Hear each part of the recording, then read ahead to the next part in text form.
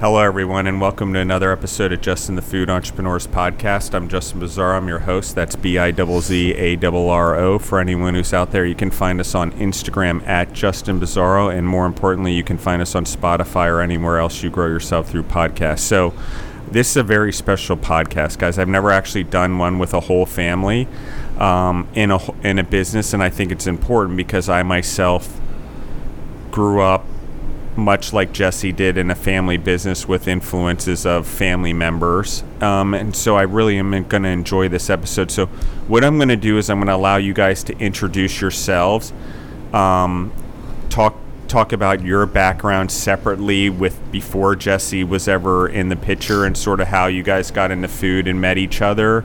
And then, and we've got plenty of time, obviously. It's my podcast, so I get to say what goes on. And so I just want, because I don't want to take away from it, because I can introduce people and mess things up, and I just want, you guys have so much energy as a family, and it's obvious why Jesse has so much energy. So I'm going to let you I'm going to start with Scott. Introduce yourself. Why are you in this building making bagels? I'm Scott Spellman. I'm co-owner of Utopia Bagels. And I just want to thank you, Justin, for coming here. I heard you drove all the way from Nashville today. A couple of days ago, but wow. Yes, I did. And we really appreciate you being here today. We're here today in Utopia Bagels. It's a family-run business for 41 years. I got involved in this place almost about 10, 11 years ago, when it was a much smaller store also. My journey through food, I think, started as a little kid. Love it. My parents always recall me talking about me eating a whole shore dinner at Lundy's in Brooklyn, where I grew up, at 3 years old. Wow. It was like a pound and a half lobster, a bucket of piss clams, which I still love today. Yeah. Garlic bread and salad and a baked potato. So my food journey, I would say, started there. Yeah, and I like this story because, well, when you're 3 years old, but I can see Jesse's eating by being here just for the time I've been here, and Jesse's always eating. He's a hungry guy, so it's obvious why you could eat seafood, that much seafood at 3 years old. Well, Jesse, he's at times been hungrier and less hungrier at times, but he's comes from a sports background, and I think that hunger is just within him, whether it's food or anything. I think my son is very hungry for anything that's out there. It's not just food, I think. Yeah. And his attitude shows that too. And so let's talk about this. Why Utopia Bagel? How did this venture get to here? Well, how did Jesse come to exist? My life has just been many, many businesses that I've done. I've been through so many different businesses. I'm laughing because when someone says it and you feel it, you've been through so many businesses and so many different types of businesses. At 20 years old, I owned a medallion. A taxi cab medallion. Taxi medallion. At 20 years old, I went to school, Baruch. It wasn't really working out for me. Yeah. But when he was a teenager, he worked at a bagel store. Yes. So it's kind of full circle. Very cool. Yeah, as a young kid, listen, I had many different various jobs, newspapers, and delivering that, and like she said, I worked in my father's, my best friend's father owned a bagel store, and when we were young and when we were growing up, we'd go away in the summer. Everyone would go up to Monticello, to the bungalow colonies, that type of lifestyle, and my best friend on the bungalow, his father owned a bagel store in Queens. Now, I lived in Brooklyn at the time. We moved to Howard Beach, where my best friend lived from camp, and eventually I worked at his father's bagel store. Oh, very cool. And it kind of attached me here in one way. A friend of mine that I got to know at that bagel store ended up working for my partner here. And there was a long time where I knew my my partner, and I would talk about this gentleman coming to maybe work here for him. And one day I walk in and he's here with him. I'm like, this is the guy I'm telling you about. Yeah. So Very small within a world. bagel store, I've always felt I had the ability to understand the bagel store, but this particular store was totally a different story of why I'm here and how I'm here. But again, I had a medallion at 20. I owned a flower shop. Yeah. I mean, going from a medallion owned taxi driver, I started designing flowers. We started wholesaling flowers, that kind of things. Yeah, absolutely. Just never worked out. Wasn't enough money. From there, I started working for sales for a magazine and newspaper company. Yeah. Did that. Had a few routes. Early also, I worked for my father as a young kid too. He owned a very big book distributing place. Kind of every book would go to his warehouse before it would go to bookstores. You know, Yeah. It's not like it is today, where at Amazon and stuff Yeah. like that. But going through all these businesses, from there I started working in the garbage business, sales. The people that owned my magazine and newspaper company ended up selling their business, and they had also a garbage business out of the Bronx. Tough guy, back in absolutely. In the 90s you're talking about, where the garbage business, Yeah. you had to really have toughness to you to be in it, especially in sales in it. It was very limited way you could sell, how you could sell. There was certain areas you couldn't go past a certain line. And then all of a sudden the business changed totally. The Yeah. public companies came in, and I did that for a very long Like time. waste Started my own management or garbage whatever they're called. brokerage, and started doing Cool. that kind of stuff too. And for me, business, I just always try to keep myself ready for opportunity. Yeah. This store, how I came about it, is when I met my wife. My wife lived in this neighborhood for 50 years. Whitestone for 50 years. When she says, "Oh, I'll meet you over by the bagel, so you got to."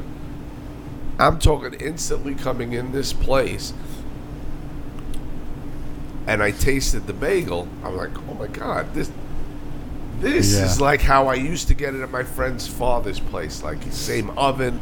But more than that, the owner himself was not so much of a character, but such a nice guy. Yeah. And we really met eye to eye, and we got to get friendly, talking about business a little bit, but also about being who you are. Yes. Who you like in sports, your family, and all this kind of stuff. And he always, I felt, respected me Yeah. in certain businesses. And one of the things I just want to pause right there is talk about is what you just said there. And it's like people get so caught up in the idea or the business or being a partner, even in personal relationships, that they forget to identify and ask the questions about the core values or the character of the human that they're dealing with.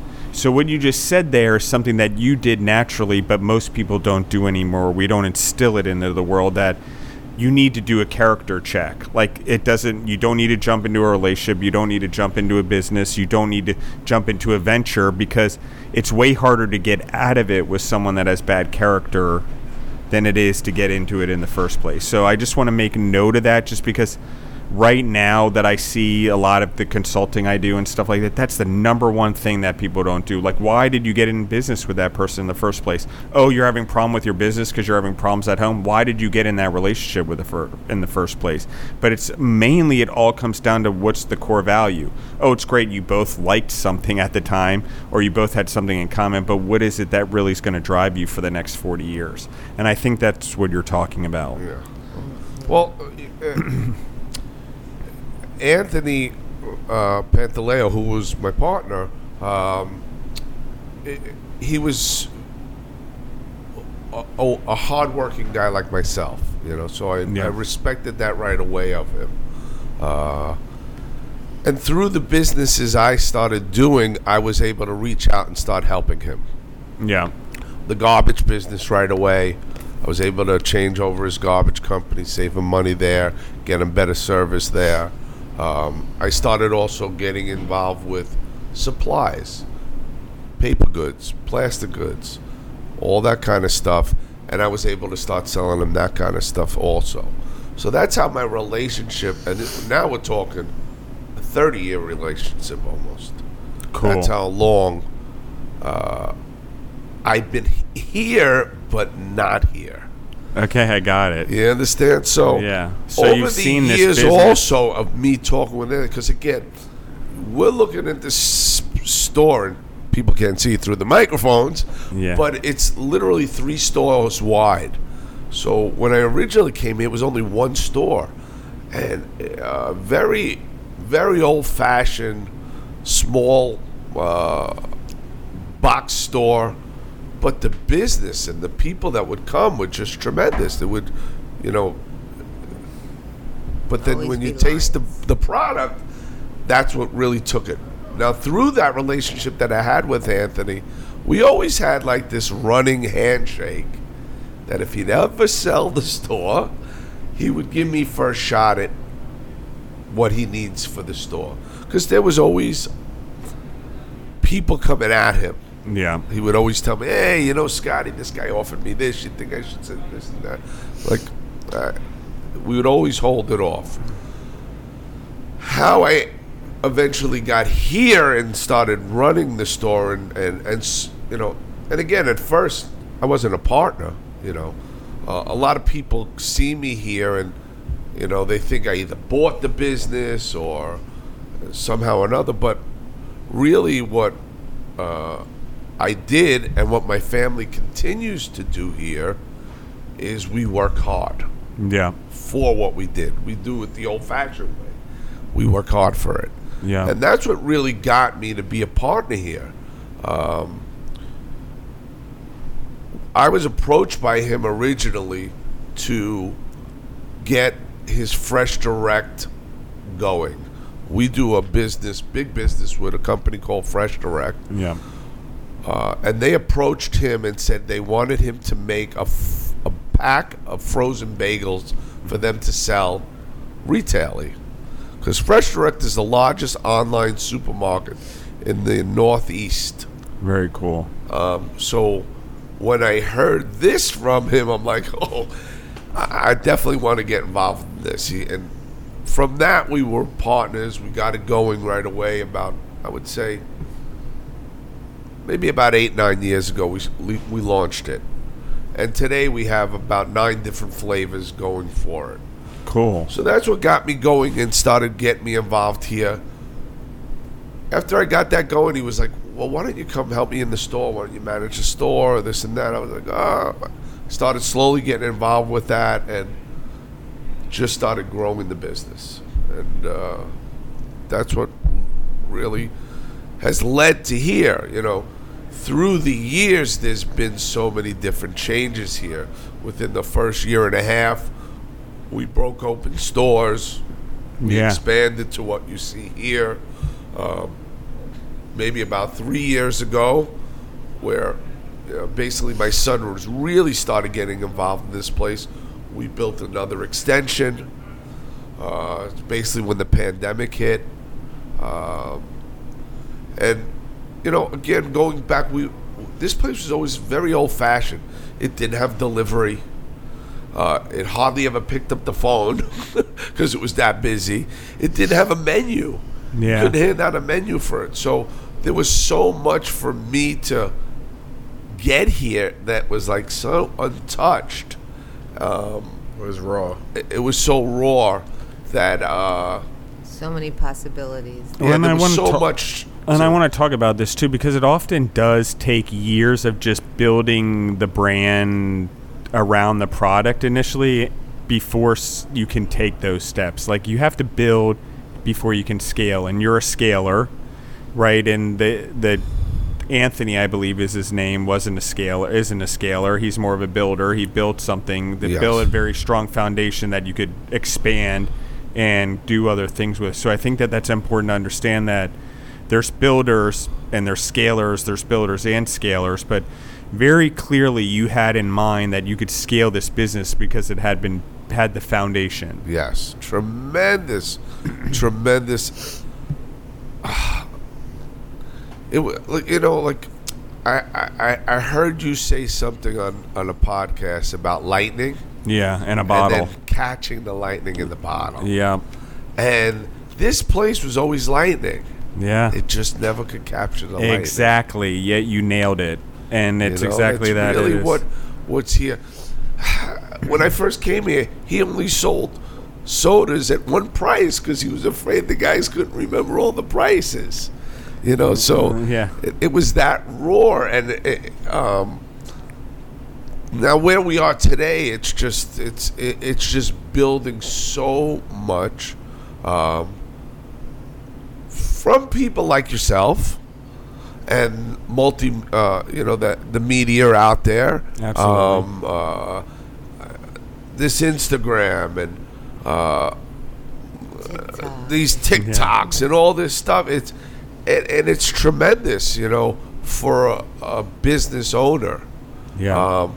But what's important also is to have the ability to have a young son, or if it's a young daughter, whatever. But if someone that you could trust in it and be able to grow with it the way it is. Job. I mean, I kind of started it originally, but I didn't know what I was doing, Yeah, of course. None of us took do. it over and brought it to just unbelievable heights. Those two things, when you talk about foundation, it being there, and then, like you're saying, scaling the business, and then going with this surge of this multimedia behind it. Look, the pandemic was not something that I wish on anybody. I'm sure several people have died that you may know or I may know, and good friend of mine couldn't even see his father die in the hospital. Yeah. So when you got to go through stuff like that, but the pandemic for us, we just surged through it. Yeah. And it's still going on. Supply and demand is still happening. But this place, I think, has took on even more so since 3 years ago. Yeah. To our neighborhood. Yeah. To the people around us, the families we fed here. Yeah. It's really been a whole. Absolutely, and I didn't know we were going to get here organically, but I'm going to pause you right there because I haven't told Jesse this, and I've been tempted to pull the trigger to tell him, but as I was reaching out to people in Queens about the podcast since we were going to be here, Jesse had already reached out to some of them, and one of them said, "Oh yeah, I heard about it. Jesse reached out to me, whatever." He said, and then all they said is Utopia Bagel equals beacon of hope. And I was like, why would that was so random? What do you mean? I was like, what do you mean? Like, you reply to it and you can hook the link or whatever. I just learned about this, so it's fascinating to me at 43 years old. I'm like, oh my God, I learned something new on Instagram. It's not the cool Reels thing though, but it's the other thing. And he said to me that they stayed open 24/7 for their, not 24/7, they stayed open 7 days a week to their normal schedule through COVID, no matter what, when everyone else closed down. And they gave everyone in the food business a beacon of hope that it could be done. And they did it as a family. Okay? And so I'm going to bring the person on the podcast eventually, and then they can tell who said it to you guys eventually. But I just want to pass that on to you because I wasn't going to actually bring it up. I was going to have a side conversation. I wasn't sure I was going to bring on the podcast because I'm actually a person I could share it with you guys. But I think that that's very important for you guys to know. I think that there's other people that are your competitors. And I put quotes up, guys, since you can't see because we're on audio with my hands. that actually think the world of you guys, that even though you're in the same space, they just saw you guys as such a beacon of hope, particularly Jesse and the way he reaches out and sees people as equals regardless of competition. And so I just think that what you said is important because I'm going to anchor it to it's who your character is. Right. And it's the character you instilled in your son, right? And it's the character you and your wife have. When I walked in here, she's the first person I met. I didn't know that that's who I was meeting, but she was the most wonderful person to meet. And I mentioned I'm here for Jesse. She knew exactly who I was because everyone in here knows that I was coming in because that's the way you guys communicate. So I think that that's really cool. So I just want to pause there for a second. I want to branch over to Jesse. And I want to ask him, do you know that you're this type of person, that you share this energy with the community? Do you know that you have an energy with the individuals you meet and that you give them hope in a way? I think I definitely do know that I have that energy. I think my father and my mother both have that energy as well. And just as a family, we definitely bring people kind of to see themselves as who they are, maybe when they're questioning themselves on whether or not what they're doing is the right thing. Yeah. And they would reach out to us for advice or just try and speak with us. I think after our conversations with them, they can really go back home and look in the mirror and say, I'm doing the right thing or I need to change things. So I think it is more of just a beacon of hope. I think it goes on to their life in general and just advice and being true to themselves and just showing that their path that they're on is the right path. And I think as far as the beacon of hope in a way leads to success, because if you're hoping for something, you're kind of manifesting it, right? Yeah, exactly. So if you're manifesting your goals, they're gonna happen, you're gonna get it done, you're gonna follow through. And I think that's the biggest thing when you make these connections with people, is when you follow through with them, they really respect that. Exactly. And if you just leave it on a high-buy basis, you're not going to get into the deeper conversations of what you need to do to make things happen. So when you're reaching back out and you're following up, and I'm going to give a shout out actually to this mentor of mine that I'm very close with. His name is Steve LaBelle, big music producer. He lives out in LA now, but I watched one of his videos and he was mentoring a group of his students, saying, follow up. If you're questioning to follow up, follow up. If you're thinking about following up, follow up. If you don't know whether you should follow up, follow up. Yeah. Because if you don't, you're going to stay where you are. And if you don't follow up, you're not going to know what could have happened. And I agree with you on this, and especially with the world today, no one follows up on their Instagram or their social media or their email or telephone call or text message. We could go back to us. Yeah. Our podcast originally was supposed to be maybe 6-7 months before. Yeah. And we just never got to it. And Yeah. I reached back out to you and I followed up. Exactly. And look where we are today. You came Exactly. from Nashville. We're interviewing 3 Yeah. people today. And Yeah. we're just going on with it. Yeah. And that's what it is, because and I find this in the world. If I say I'm going to show up for you, I'm going to be there. And people are so shocked. Justin, you're not like everyone else. You show up. What do you mean? People don't show up? And this is the thing that starts to differentiate everyone, is this discipline and this commitment that we were talking about, which hope is that it's someone showing consistency and leading by example consistently in a way that gives people a hope, which is them manifesting that they can have what you have. And that brings it back into Utopia Bagels. We showed up every day throughout the pandemic. When that union worker that had to wake up during the pandemic, or that nurse that had to go work a 5 a.m. shift during the pandemic, and they needed to get a coffee, they knew they could come here. They didn't look up on Google, are they still open? Yeah. They knew they were still open. Exactly. And think about, and this is hitting the gas, guys, in the audience.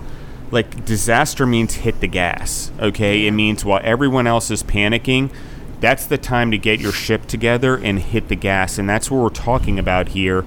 And we're seeing a lot of this in the entrepreneur space. The entrepreneurs that had the core values, that were like Scott, that went through life hard knocks, going through careers and jobs and just learning a lot of diverse skill sets in business skills, but also in a rebellious entrepreneurial type of way, like he just was never satisfied. And I would say that that's pretty accurate. You're unsatisfiable. I can just see it in you, even Always with want how more. much fun you're having. But at the same time, Yeah. it's being never satisfied, but also never being greedy. Exactly. Enough to take it all at once. Yeah.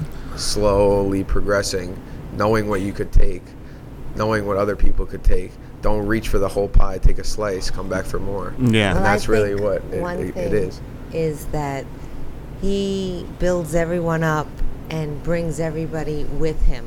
One of the workers here, Pablo, who I work with in the front, has always said that when my husband Scotty came on board, he brought him and his family up, and that was one thing with the pandemic. He didn't want all these families not to have work. Yeah. You know, we have like almost 50 workers, you know, and they have all families, and Yeah. you know, we're a family here with everyone, and Yeah. just to keep everyone else going was, you know. And like, this is where, to me, a separation happens. One of the separations between sole proprietors or business people and entrepreneurs. And it's what you just said, and it's what we were just talking about, and it's what you've instilled in your son also, which is that your dream has to be big enough to fit everyone else's dreams in them. And that means Yeah. the consistency and the discipline to make sure that they always happen. There are no rest days. Yeah. When it comes to fulfilling Jesse dreams. also has followed my husband's footsteps. I mean, Eddie, who was just here, who has broken his hand. I mean, he's a staple here. He's one of the guys, he's like grandfathered in. He's been here like 22 years, and my son helped him, and my husband helped him throughout his life, lent him money for his apartment when he couldn't work. We, you know, stuck by him when he wasn't even able to work, and provided a home and food for him until he was able to come You back. met a And woman, Maria, that lived with us for a year and a half. Yeah, from Venezuela. from yeah. Venezuela to come here, Most you people know. aren't willing to make those sacrifices to make it work. I agree with you. Invite people into your home. Be a part of your family. I mean, everyone in here is part of your family. I see the way they look at you. I see the way they talk about it. I see that they've all know that I was coming, and they're very respectful towards me and who I am. And it just shows why your business is successful. I don't know how to say it. And I'm not talking about successful financially. I see that you're building a company here, and I see that there's financial success that's happening. And I want to be careful because I don't want to say it's successful in that way, because I think you have a long way to go. But what I want to talk about, the success that actually makes a business of value. That means if you're going to sell it, or it's actually valuable enough to generate real revenue like you guys are doing. And it comes down to the spirit of the business. The cliche term is culture, but it's not. It's wrong, in my opinion. And I've used it before, and I've never talked about it on the podcast, but always internally in the businesses and people that pay me a lot of money to consult, it's actually about a spirit. And a spirit exists amongst the leaders in the business that drive the spirit into the business. Okay? And in family businesses in particular that act on high energy like you guys, that are few and far between actually, the individuals that are surrounded by your business and the business that grows is actually, to your point, which is we just work hard. It's not about being the most intelligent necessarily. Well, I take that back. It's not about being the smartest, but it's about being the most intelligent in that you don't know anything. Your mind's always changing and you're always asking questions. And I think that that's really important. What's going on here is that you were able to adapt. You were able to do things because there was no other choice but to take care of everyone. And when you focus on building humans or growing humans, things start to take care of themselves. And when you instill it in another generation and both parents do it, so you're both builders, you're both growers, I can tell. You're both very involved in humans, and then you have a son that's now compounded that, and hopefully he meets someone whose parents did the same thing and compound that legacy. That's how real generational wealth is built, not just money. We're talking about values and success and generational thing, and you look at great families and really great leaders, but you have to look at the rear view mirror and the mirror after them to truly know if they were great, or not mirror, whatever was in the front view and the rear view. before and after them, because the legacy matters, and you guys can see that here. So I don't mean to get off on a tangent, but I think it's important for the audience to know that there's been focus here in this, in him, right? Yeah. Like, it's not like this was just like, we're gonna do this. Like, there's real focus in growing Jesse as a human that was a well-rounded human that could be his own person and gain his own value in the world, correct? I think what one of the things that keep me and my wife together and going is that we come from families that want their kids to do better, and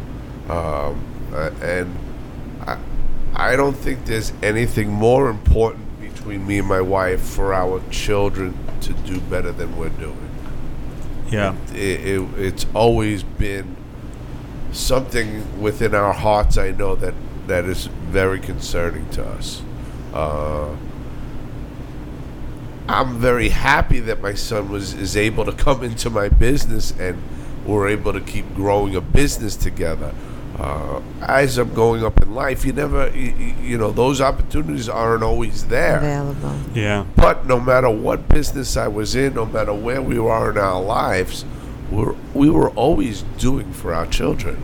Yeah. And that's the important thing. It's a and our children, our family, the community. We both always had big hearts, always wanted to help. I think we instilled that in Jesse, and it's it's a family. It's consistency. It's those core values of wanting everyone to do well and be good and feel good and prosper and health. You know. And I just think it's so great that you guys did it, and Jesse has, and he's so young. Because there's so many young people that we don't instill core values in anymore. And the parenting, we pass it on to someone else, and we just think someone else is going to do it for us. And so I just wanted to tie this to this, because as we talk about this story, I want to talk about how Jesse gets involved in the business. And I want to talk about why you bring him in. How do you make this choice? Because some people are like, I don't want family members involved in business. And Jesse's very strong-headed, I can tell. Like, he's don't get in his way. Like, I have my dreams, and we're going to get this done, and no one's going to stand in my way. And I relate to him a lot in that way. Yes. I think today's businesses that are really succeeding, that are, when we talk about family-run businesses, take the elder having some trust. And you use the word elder. I like this. Go on. Because I've seen so many businesses crash and burn from the younger just not carrying the weight of the elder. Yeah. Being on the coattail and just taking advantage of a tremendous situation. Yeah. And I've seen several businesses slow up, and then all of a sudden now they're doing a lot better because of the younger getting involved and the ability of the elder to let it evolve too. Yeah. Jesse was always at an early age helping out here, especially when we were doing Fresh Direct, and he would help pack at times. But he was going to school too. Jesse was a professional, going to try to be a professional baseball player. He played college baseball, won a city championship in high school, played in Yankee Stadium. It was like one of the greatest moments of my life. He wore 23 on first base at Yankee Stadium. Don Mattingly's number, was like a tremendous. Oh my gosh, I forgot about that. It was Don Mattingly's number. It was tremendous seeing his number on his back. Oh my gosh, it takes me back. In Yankee Stadium. And the most amazing thing about my son, he wasn't the oldest there. He was probably one of the youngest. He was co-captain, but he was by far the calmest. There you go. He was able to calm down everybody. He's a leader. And they won 3-2 there was To be bases a loaded with captain one and out, the youngest on the team. with no outs in the last inning for the other team. They had Yeah. bases loaded, and there was a situation where he just walked over to the pitcher and just, Yeah. he that's what he has within him in that sense. And I want to pause you right there also, and I will let you go on.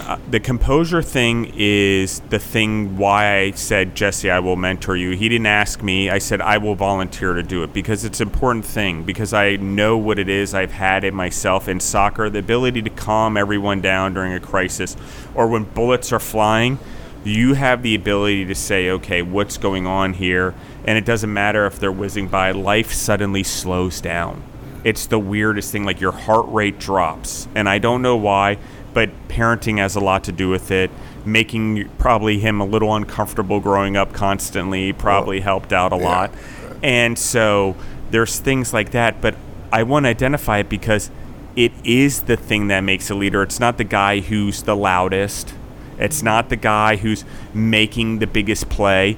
It's the person that can lead in the crisis when everyone's so uncomfortable they don't know what to do. And so let's And talk. he I'll let you has go that. on. And so I just want to really hit that note because we don't talk about composure very much, or equanimity, which is the composure in a crisis, basically. He had it at a very early age. I remember we were on vacation in California, and we had a house that had an elevator in it. And my youngest daughter, Alexa, got stuck in the elevator and was crying. And I was on top, freaking out, pushing the button. And Jesse was like, Mom, I got it, don't worry. And he ran down the stairs and pushed the button on the bottom. And the elevator came down and she came out. It's like, it's okay. Yeah. It's just always calm, I Even in sports. Yeah, like, no, he and when in was sports, playing, he was always football. Remember in Bleecker that he had that one moment where he lost his cool, and he didn't realize he had like 5 minutes because it was like Yes, in the flag football. yes, Yeah. and then he was like, "Oh, I got this." Yeah. It just slows down, like you said. It just he's What- calm. Yeah. Everything else is hectic, but he's calm. I think also within business where it's important, I think for me and for my wife, we're leaders, Yes. and the trust that he has in us to be leaders gives him that ability to be calm. Now, you'll catch me any day on the front lines taking orders with people if that's what's needed. Absolutely. If what's needed is baking, I'm going to be baking. If there's needed to me to do orders to get supplies, I'm going to be doing that. So Servant leadership all the way. I'm not a Yeah. finger pointer, nor is his mother a finger pointer. Yeah. And those, again, foundations have given him that opportunity to be that way. When you say, like, there's a lot of screaming going on and this, because I'm not as calm as him. Yeah. Now, I'm going to get you through that fire screaming, but I'm not as calm as him. Of course. But it does take those combinations to make a business thrive. Yeah. It's important to have that, and always to build that team. Yeah. There's a very big very importance important. of building that team. She talks about this gentleman Pablo, who when I first came here, was kind of like a co-manager in this, but it's so important to give people responsibilities and to rely on those things. Exactly. Whether it's Make the them feel people valued. working for you, Absolutely. or whether it's the people that are repairing things And for that's you, what he's or done with building. Jesse too. He's Yeah. given him a lot of responsibility at a young age. Yeah. And he's let him make those mistakes or not make those mistakes. And he's giving him shit when he does make the mistake. And I always say, he's young. You're giving him a lot of responsibility. Yeah. But, he can handle it, and he grows from that. And he helps the elders. He takes that weight off because it's a lot. It's, it's overwhelming. It's frustrating. Yeah, and I do like the word elder because it doesn't necessarily mean a parent or that you're demanding respect. An elder is someone who gives wisdom. And it doesn't necessarily mean they have to be in control. And there's a chief, and there's often elders, and there's often younger generations. And somewhere in there, they're all leading and for the benefit of a community. And so when you use the word elder, I just want to anchor that word also because I think it's important because it implies wisdom. And carrying the weight. And needing the second generation being able, or the next generation being able to trust them to carry the weight and the wisdom, and being able to listen and learn from that. Because there's a huge trust, I feel like, that happens when both parties are able to listen to each other's ideas, and you're able to hear the new technology and new ideas from a younger generation, but you're also able to anchor it, particularly in food. Because 20 years in the food business, you've been in it roughly long enough to understand the ups and downs that happens for the most part. But if you've only been in it for 8 years, I'm going to say probably not long enough yet because every so many 8 to 10, 12 years, you end up with weird disasters and you need to go through about 2 of them to really understand what the hell's going on. I would definitely agree with those statements. Yeah. And so, I wouldn't have said that before COVID. Now that I've gone through COVID and I've been through like 3 crises, 9/11, the financial crisis, and that, I would say, you have to go through it. I don't know how else to put it because the food business changed so rapidly every time. I can imagine. Jesse's ability to pick up the internet during all of it and the reels and learn at such a rapid rate, that's the other thing I can relate to him. He's a little bit of dog on a bone. Once he gets something in his head, he's not going to let it go, and that includes marketing or the branding we see around here. It's all tied together. The biggest part of that was ownership. Yeah. Again, about being responsible, but he owns it. Yes. He owns that media niche of this business, and you always want to, as a father, whatever, you always wanted the assignment, you're looking at, but at one point I said to myself, let him just run it. Yeah. You're going to be much better off. You don't got to get involved. Let him answer everything.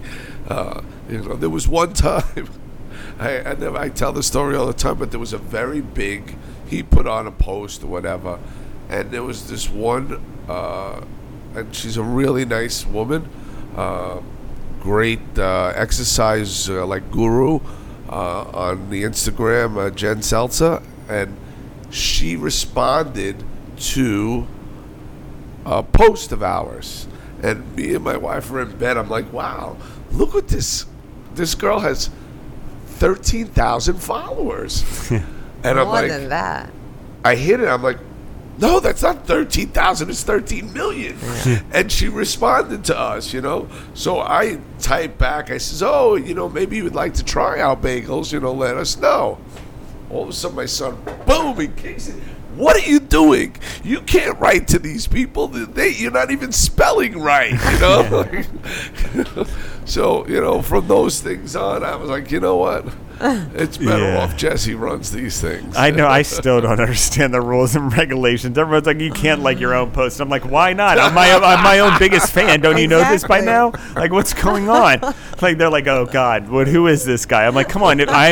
No one's gonna believe in my dream bigger than me. Like my own post, But it's like, it's that kind of cliche thing that I think that we just don't understand. But one of the things we do understand as elders, our generation, is we understand how important character is in the building and leading and in it when it comes to business or sports or whatever like that. And everyone doesn't understand that.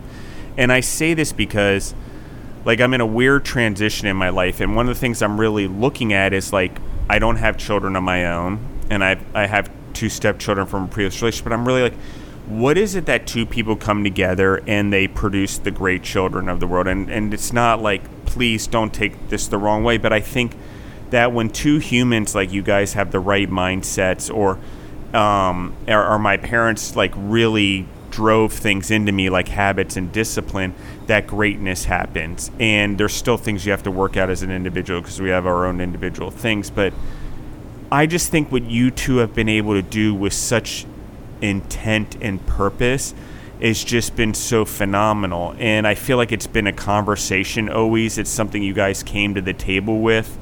And I just think I need to anchor that for any entrepreneur that's young or trying to get into a relationship or wanting a family member to eventually take over a business, that how important it is that you're instilling these values or having this agreement as a couple from day one. So, I mean, do you want to talk a little bit about that? How much do you guys talk about Jesse on a regular basis in the business and stuff like that? Because, I mean, it's probably been always, but I think parenting is one thing. Now, parenting in an entrepreneurial business and then parenting a super entrepreneur kid is like...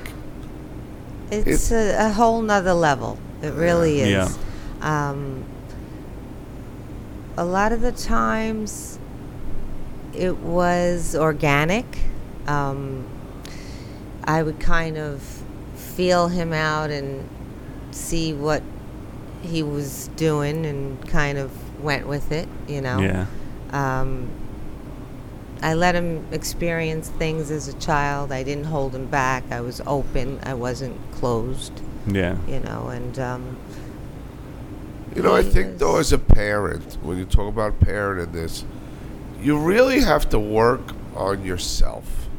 That's what I was... It's so important. Like I tell, I joke about it, or I tell other parents, the one thing you can do for your child, and there's very little that you can tell them or direct, is you can pick them up when they fall. Yeah, it's the worst. And you need to be ready if they fall. Yeah. You have to work hard at yourself and provide for yourself, provide for your family, so that if they do fall, you're there to pick them up. Yeah. We have 4 children. Jesse's, our second Our only youngest. son. We just became grandparents. Yeah. Our oldest daughter had twins. Yeah. A week and a half ago, boy and a girl. So, congratulations. Thank you. And so blessed. like my oldest daughter, she used to work for BuzzFeed. She was like the original person who got like our first big video done. Yeah, awesome. the Worth BuzzFeed. It. Yeah. We did the From Worth It Farrah. show. That's right. It really brought all of Flushing into Whitestone. Flushing is a huge Asian market. Yeah. And we would have that community come here, but once that video came out, the An Asian influx, yeah. people came tremendously to our store. Yeah. From that The one marketing video. from one that. of the announcers of that show is an Asian guy, and he has tremendous following. It became one of our sandwiches. We made it's The probably our Worth It, most yeah. popular sandwich here. And from that show. our second daughter is a school teacher, private school teacher. What she does kindergarten or She does pre-K. pre-K. Horace Mann. So our youngest daughter goes to FIT. They're all great children. And they all have their own individual talents. Explains why Jesse needed composure, being surrounded by 3 sisters. Now we know where it came from. But he had a lot of structure in the sense of business and working hard Yeah. from all cores of his family, I'd have Yeah. to say. Yeah. His older older sisters sisters are work a hard, big yeah. part of their Absolutely. big part of that. And no matter where we've been in our lives again, our main focus is to work on our family. Yeah. And that's it exists here too, within our inner family of our workers. Yeah. It's something, one of So the many things of I the tell workers here our families. We have, husband and wives. We have, brothers, sisters, Yeah. sons. A lot of moms, businesses and, shed away from you that. know. I know. They I don't shed understand. away. I don't understand And- it. They're reliable and accountable to each other. That's the best workers you can It's- have, and they spread the word in their neighborhood and their families. They're and amazing. They become And- family themselves. Yep. We're And all one family thing I've here. always instilled in our workers, it's to make somebody next to you better. Yeah. It's an important thing that I always tell everyone. No matter what you do, and Always you lead touched by on example. it also earlier. Ask questions. Don't be afraid to learn. Yeah. Those are Want to do important better. parts. And there's no I in team. It's very important. That's how you build a family. That's how you build a family with business. And so, how do you instill those core values? Because, they're not posted anywhere. Like, a lot of businesses By now example. post them. And Yeah. how do you just... I mean, you're a parent, but you're basically really a leader and a grower of humans at this point, because your visionary thread in your life is an entrepreneur and a parent. So that by just the sheer nature of the beast, you're a grower and builder of humans. Listen, you got to be honest with people. You got to be there for people. This place has made me want to work every single day. There you go. Not that I want to work every day, but the need for me to be here every day is important. And all the things you're saying, it comes from doing, Yeah. actual doing it better, doing it faster, doing it cleaner, caring about the next person more, and also standing up for them. Yes, that is we hugely live in a important. world today where no one stands up for each people, other. especially a lot of my workers, are minorities. That yeah. certain people will put them down. Yeah. Listen, you want to treat your customers the best you can, but this day and age, people really at times take advantage of your workers. Yes. And I've never seen anything as bad as that's going on right now, actually. It's horrible at times, but listen, in every business there's good and bad. You got to let it go at times, but it's like you're saying, it's gotten worse. It's gotten worse. We're less tolerant, I would say, and less patient. Like, there were times during the pandemic we had the glass up, you Yeah. had the mask on, and the lady would say, well, she has an attitude. Through a mask, you're asking for a bagel and they got an attitude. It's like, how does that happen? Yeah. I'm just like, Well, she looked weird at me through her eyes. I'm like, what? I know, and that's the problem with a mask. You can't even see someone's expression. Like, it's just eyes. Like, no one can. Like, my eyes don't smile. It's just impossible, right? So I'm going to ask the next question as we start to wrap up this episode, which is, like, what happens? Have you thought about what happens as at some point Jesse's going to want to be the leader? Like, right?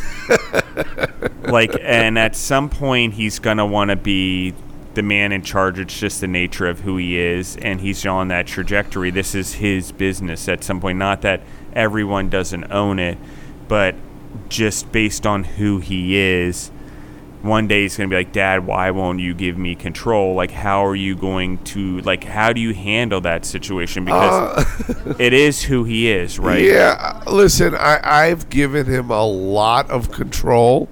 I think he's, I can't say totally just earned it. Yes, he's earned it. But he, more than earned it, he's owned it again. I'm going to use that word again. He's owned it.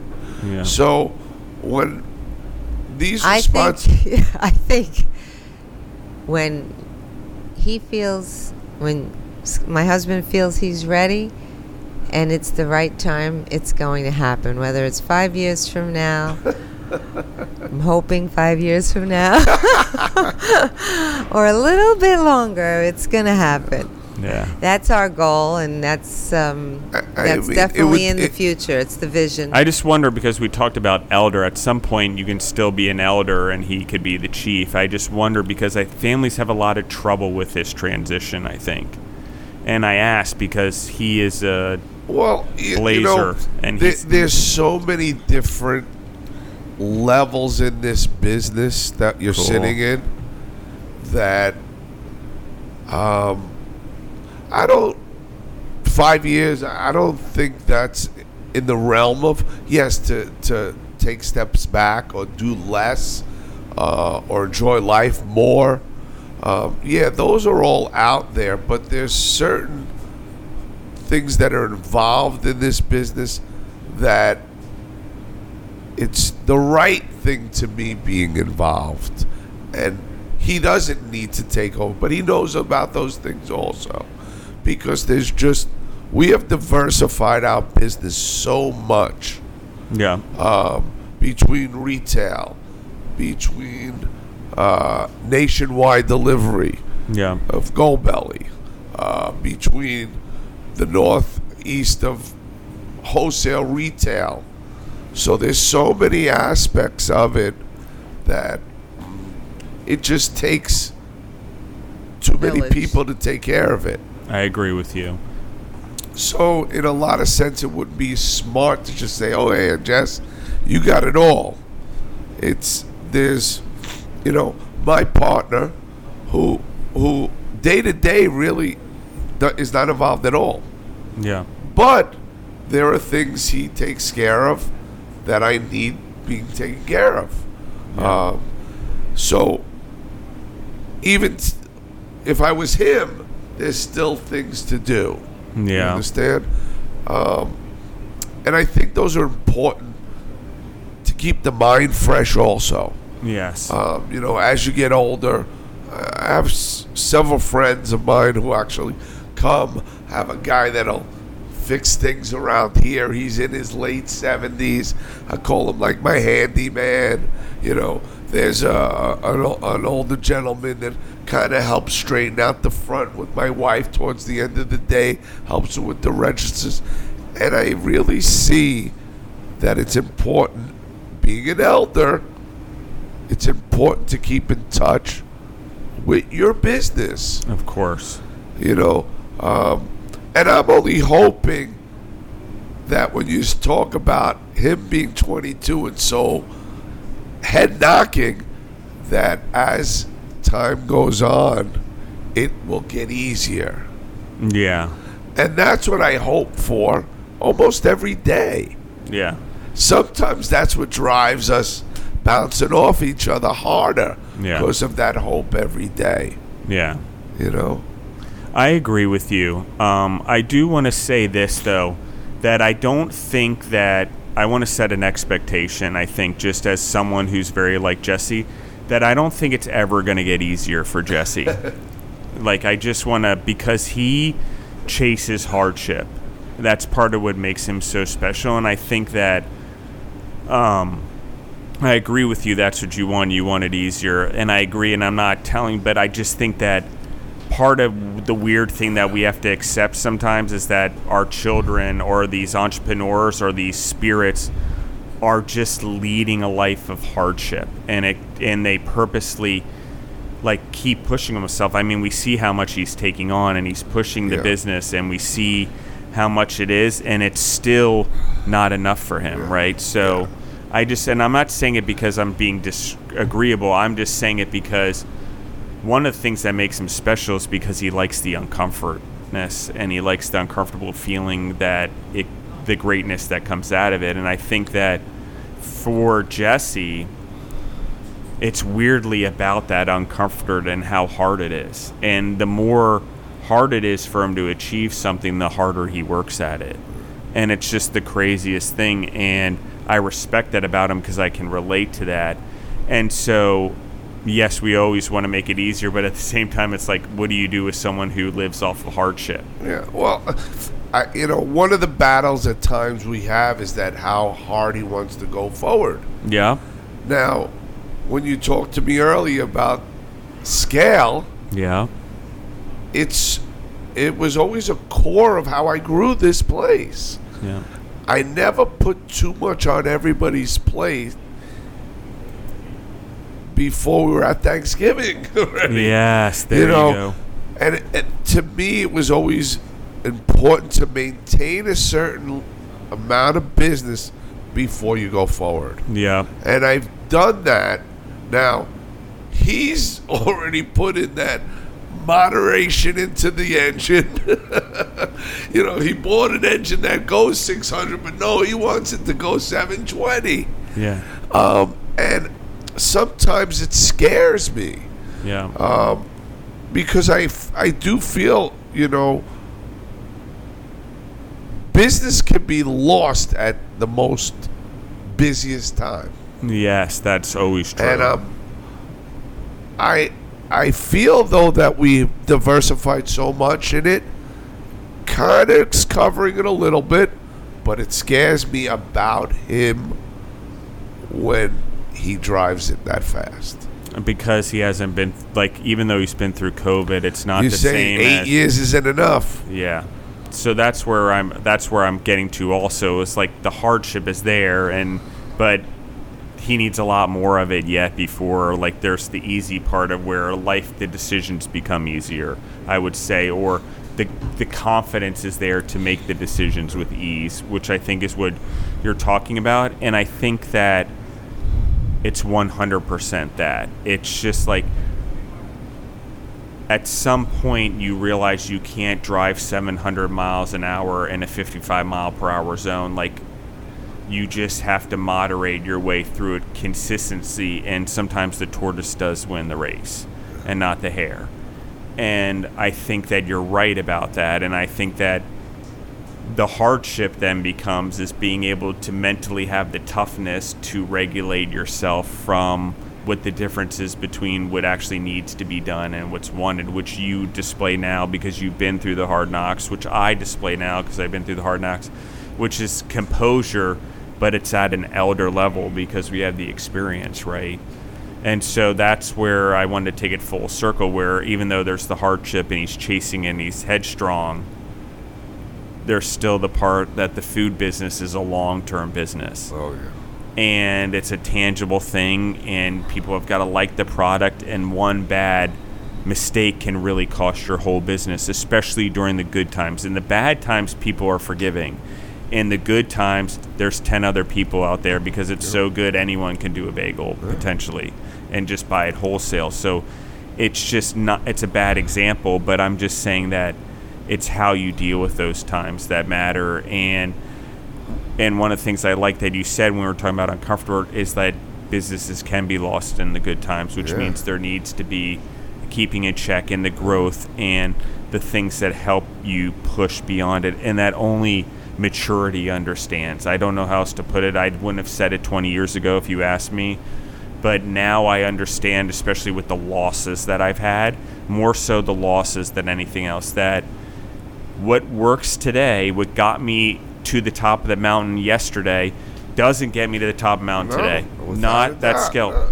And just because reels work today, all of a sudden they don't work 2 years from now. And I know it's hard for people to believe, but it's literally like that. Yes. And so that's one of the things that I think that as I get along to entrepreneurs, and I use Jesse sort of as an example and you as parents as an example, yes, you want to do that. And yes, you want to get out and you hope the kid can run the business, but it becomes whether or not necessarily not timing, because you could have a plan, but it's necessarily when they've gone through those bumps in the road and when they've happened in the world, both in your business and outside your business, that have affected your business, that you can judge whether they can handle them. People don't get it. It's like, oh, I built it into $1 million. No, that's not what I'm judging on. It's what happens when we drop to $500,000 and it was a shit storm and you had to keep everyone's spirits and we had to freaking eat spaghetti 7 times a week because we were making sure everyone needed food on their table. And that's where the character is. And I think we can learn all the businesses we want, and I've learned this myself, but for a parent to actually pass on something to us, it's about being able to support what you've built during the worst times and show the character during those times, and not the ambition and the stuff like that. So I think Jesse's a phenomenal human, but I just want to touch on that ambition can be blinding. And there's always a fall off at some point. It's just the way life is. And the faster we move with technology, the faster those fall offs come. Oh, yeah. So I'm going to ask one more question because I just want to do this. What is it that you guys hope? I know what Jesse hopes Jesse hopes the business goes eventually and what he's doing. But where do you guys hope the business goes? Like, is it a national business? I know you're doing so well. Like, what are the next steps? Because you don't really need brick and mortars necessarily, because you have a footprint, or is it brick and mortar? So many people have come and approached us about, maybe a brick and mortar. You know, at times I feel right now we keep building our brand. Okay. I was building a store, you know, to get to this point where we possibly could build a brand. Yes. It's a big difference. So, I think, because, you know, you can't put it too far out where you want it to be. Because, hey, I could say, yeah, I'd love it to franchise all over the United States. Or I would love for our frozen bagels to be carried nationally wide. But I think where I see us is that we keep building our brand as a household name further than where we are today. And do you guys know that you all agree on this? Do you guys talk about this as a family? How often do you talk strategy as a family? I think me and my son have different, you know, looks at things in that sense of, but you both agree on building the brand right now. That we agree on tremendously, and we have a lot of different things still that are involved in this place that haven't come out even yet. Yeah, there's certain things that we're involved in that just haven't taken off yet. There's a company that we will work with called Wonder. They have literally food trucks that are like Uber. Yeah. So you call the food truck to your house and they make food. Really? So we're involved in them, but we just haven't been brought out in that business yet. So there's so many different. It's kind of not franchising. It's kind of like licensing. Yeah. And so we haven't really even advanced there yet, but we're involved in something like that. But building our brand, I think we're all committed to. Whether it's getting all our cups with our brand, we were just in Citi Field over the baseball season. You know, getting involved with leaders in the industry. You know, I never thought we would be with Major League Baseball and Coca-Cola and Utopia Bagels. Yeah. You know, those things I think are where we're reaching for or trying to brand out who we are. I know we have the product for it. We've done it on multi-levels, whether it's just coming out of our oven or literally wholesaling it frozen for retail. Yeah. I know we have an amazing product. And that's where the foundation of this store is. That great product. And we haven't shied from it also. It's quality has never stopped us from doing what we have to do. Quality has always been first and foremost in what we do. Cool. Did you want to say something, Jesse? I know you were creeping up on the mic. Did you have something you wanted to add to it?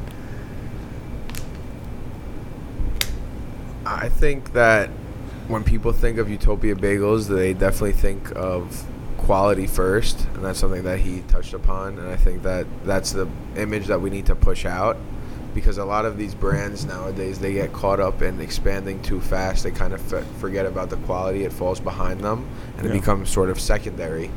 And when it reaches that point, it's a little scary because it could fall from underneath them like a carpet getting pulled out. Yeah. And you need to be careful when you're pushing along that you still do check up on the product. I know on the previous podcast we had Mike on talking about the pizza, and sometimes he doesn't send out his dough if he feels like it's not ready to be sent out. Yeah. And while that could be extreme, I think you still need to bring that ideology into your everyday business, and showing quality does come first here, and that gets you your repeat customers, that gets you your customers from other areas, and that gets you friends and family of those customers to come back. They're sharing your product. You don't want to be a destination, you want to be a memory and a brand. Yeah. And I just want to point out to the audience that Utopia is actually the name of the street you guys are on. It's not just like you're the Utopia of bagels. It's just, but the name, to me as an outsider and hearing the stories, I tied it more to the definition of Utopia than the name of the street you're on, just so you guys are aware the power of the branding, and anyone who doesn't know that it's the street. So it's just an interesting thing that the name is that, and what you guys do and the energy that you guys have, and a great place to work. And obviously it's not all butterfly and rainbows. That is taking over more than the street name. Yeah. Yeah, well, exactly what you touch. Like, even for our workers, we have, again, about 50 workers. You know how many problems come to the store from all 50 families every day? So I try to tell all the workers, when you come here, put it on a shelf, any of your problems. That's what Utopia is. Yeah. You can put your stuff on the shelf and work hard for your family and bring that Utopia back to them. Not about the Utopia bagel or about the street. It's about being in this pure Utopia to work. And I think there's such purpose here. And this is and I said I was gonna be my last one, but I just want to touch upon this, and then I'm gonna wrap up the episode. Is there's such purpose in here, and you guys touched upon it, which is the community and the drive to be leaders and stuff like that. So can you touch upon me your guys' purpose, like as individuals, real quick, and maybe your purpose as a couple, like? And we touched upon it, but I just want to again cement it for the audience as we wrap up the episode. Yeah. Well, one of the tremendous things I saw here was the generations of people that would come. Yeah. You would see a grandparent come with his grandchild. You would see the mother come with the grandparent. You would see the great-grandparent. And to me, that was always such a big sense of what I had to keep going here. Yeah. And I think it's something that we also we instill in our children too. It's important to have your family. It's important. Give and back to to your community. Pay it forward. It's so important to show gratitude, to be humble, to be appreciative, to... Twice a week we feed food kitchens. We have people come after we wrap up all our bagels and give it out to food kitchens. Once a week we do stuff for a church. We give out end of the day bagels and wrap them for them. It's important for all those things. Schools, most schools in all of this area, if they have a raffle, if they're having a bake sale, we're always giving towards those things. Yeah. And I want to touch upon this because everyone sees social media and stuff, and people blow up on there, don't get me wrong. But what actually holds them businesses in the long run that I've seen, even on social media, is if they're backed up by actual foundations like you just talked about. Because eventually people figure it out if a person's or a business or an Instagram is telling the truth, or they're portraying a real message, or it's really the values of their business. Right. And here, one of the things that you talked about is your core values in the community. And I would say that entrepreneurs, restaurateurs, sole proprietors in the food space It is so upsetting to me on a regular basis how much food is thrown away and not given away to people. Like, I get it, you don't want to create free habits or whatever, but you're throwing the food away. Like, what difference does it make at this point? Like, someone needs it more than I do, I'm going to throw it away. It's a loss. And so this is one of those things where I see it all over the country where you can't give away food or people refuse to do it or whatever, and it just doesn't make any sense to me when I see people sleeping on grates and stuff like that, particularly here in New York City and now in Nashville. It just blew my mind what happened over the snow thing, and like I literally was running around with dollars in my pocket handing it out to people during the snowstorm so they could stay warm or get warm food, because I'm just so shocked about all, like, in these food businesses are literally just like dumping food and soup out the back door and coffee, and there's people like freezing to death outside. I'm like, you could just give them a cup of coffee.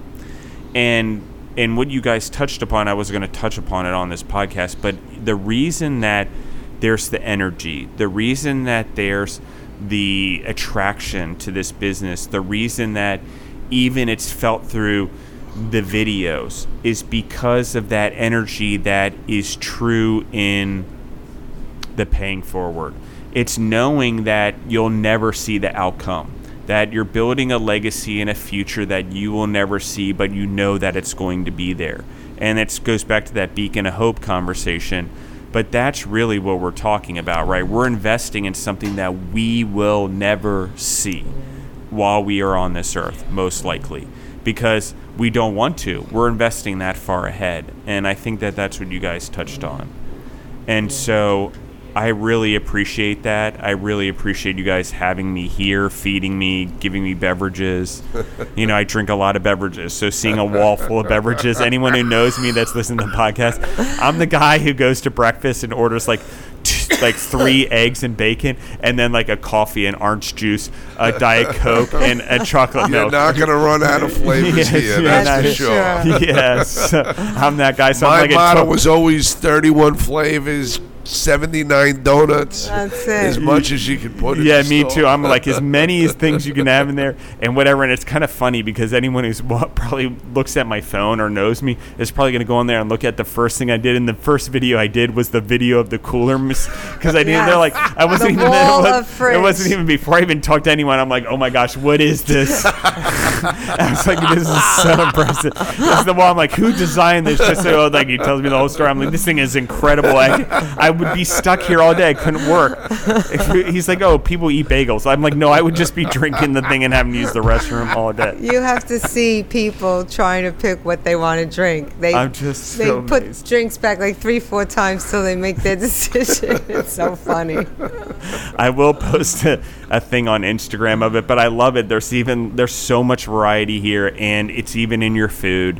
And we didn't talk about the food, so I am going to have you guys back on, and we'll do either another one in person or I'll do it over the phone. But I want to continue the conversation and talk more about the business itself and all the varieties of food and bagels that you guys have, and really dive into the creativity and inspiration behind all of that as well. So thank you guys so much again. Anyone who's listening on the podcast, again, you can find us on Spotify or anywhere else you grow yourself through podcasts. You can find Utopia Bagels at Utopia Bagels on Instagram and TikTok, I believe. Yes. I'll let you guys give the address. What's the address here that they can It's find you? 1909 Utopia Parkway, and that's in Whitestone, Queens. Cool. And if they're anywhere in the United States, they can get you guys off of Gold Belly. Gold Belly. And look up Utopia Bagels on their site. And cool. And I hear you're like one of the top vendors we on Gold were, Belly. I believe Jesse told me we were number 2 to Guy Fieri. Yeah. Hey! Yeah, He was there you 1, we were 2. I'll be take number it. 2 to Guy any day. Yeah, I know, And exactly. Guy, if you're listening, we'd love for you to try our bagel. There you go. Yeah, but Jesse's coming for you, Guy. I hate to tell you, he's coming for number 1. He told me he's not happy with number 2. Thank you guys again. I really appreciate it. And guys, if you like the episode, please share it with anyone. You know, these entrepreneurs come in here and are like giving valuable information for any individual to grow from. So please share it, and thank you, everyone.